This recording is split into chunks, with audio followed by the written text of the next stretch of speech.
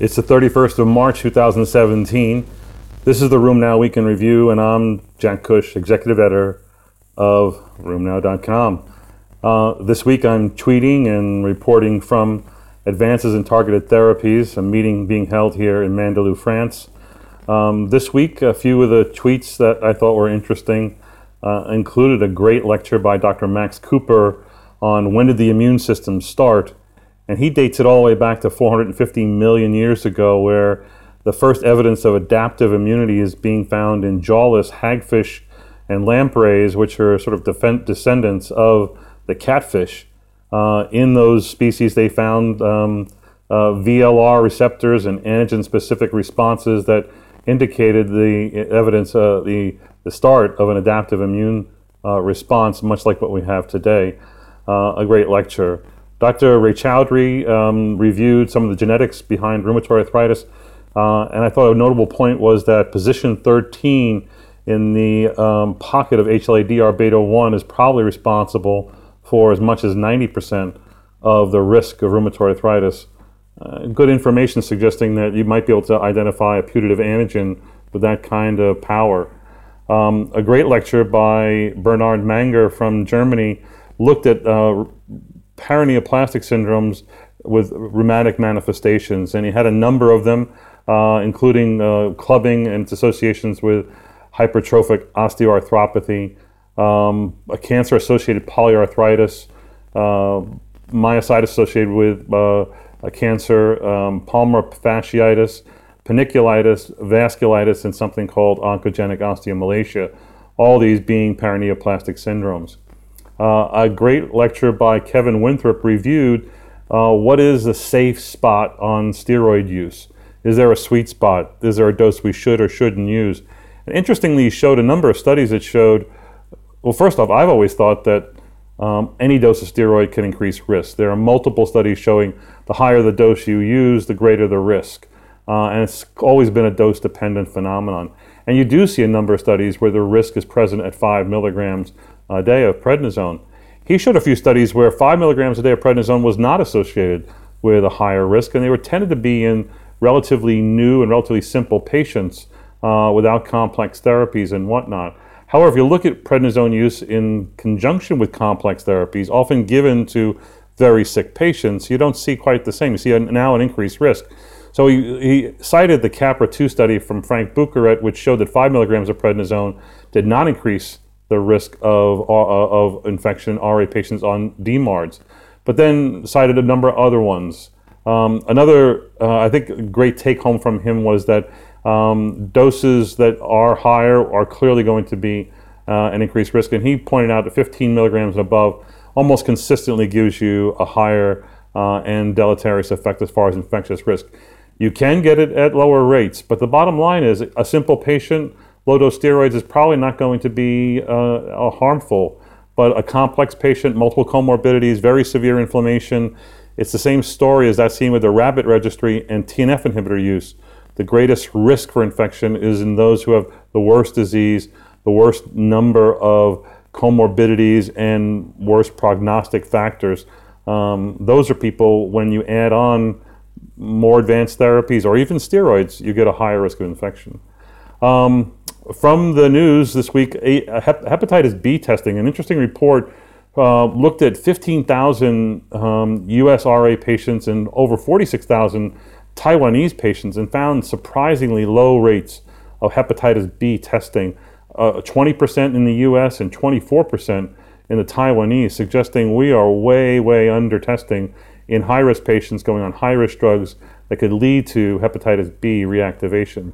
The FDA this week approved ocrelizumab. This is an anti-CD20 monoclonal antibody. It was in clinical trials for rheumatoid arthritis, was suspended for unclear reasons to me, and is now going to be marketed for multiple sclerosis for both the relapsing form and the aggressive primary progressive form. The approval is based on OPERA-1 and OPERA-2 trials and something called the Octavia study. It's going to be priced at over $60,000 a year. It's felt to be a major advance in the treatment of multiple sclerosis. Another important news item this week was the approval of tofacitinib in the European Union by the EMA. As you know, this has been up for consideration for a number of years, and finally has taken place. In fact, baricitinib was approved earlier this year in the EU, and now tofacitinib is approved at 5 milligrams twice a day. There's a nice review of psoriasis induced by TNF inhibitors in the derm literature. This is the Journal of American Academy of Dermatology. An interesting article looked at over 88 articles and identified 216 patients to come up with basically a picture as to who gets this. It was mainly seen in Crohn's patients, about 40%, rheumatoid arthritis a little bit less than 37%. It was mainly seen in the first year or 14 months on average. Infliximab was the most frequent offender, but that's probably because of the Crohn's association, with 62% of the cases that they identified being associated with infliximab, and about 21% with adalimumab. Only 14% were with etanercept. The skin manifestations were about 40% plaque psoriasis, 36% pustular psoriasis, and a few with psoriasiform dermatitis. It's a little bit different than some of the other reviews that suggest there was a higher rate of palmopustular disease in patients with this TNF inhibitor-induced form of psoriasis. The authors recommended topical therapy. It seems to work while continuing the TNF inhibitor in a number of patients, but the most often therapeutic maneuver was cessation of the TNF inhibitor in nearly half the patients, and that led to improvement or resolution in 94%. But they did also show that 32%, 33% continued therapy, and 33% improved, and 57% actually resolved. So again, you could switch, you could continue. I think it depends on the severity. I think I would also recommend that palmopustular psoriasis is more difficult to treat, less likely to go away on its own, probably should merit consideration of drug cessation rather than continuation and or switching. A report has come in ARD this week about biologics not increasing the risk of invasive melanoma. I think the data is pretty clear that TNF inhibitors don't really cause cancers above that seen in RA patients sick enough to get a TNF inhibitor, meaning RA and inflammation promotes a higher risk of lymphoma, lung cancer, skin cancers, leukemia, maybe melanoma. When you look at patients who had a prior cancer and you give them a TNF inhibitor, what happens?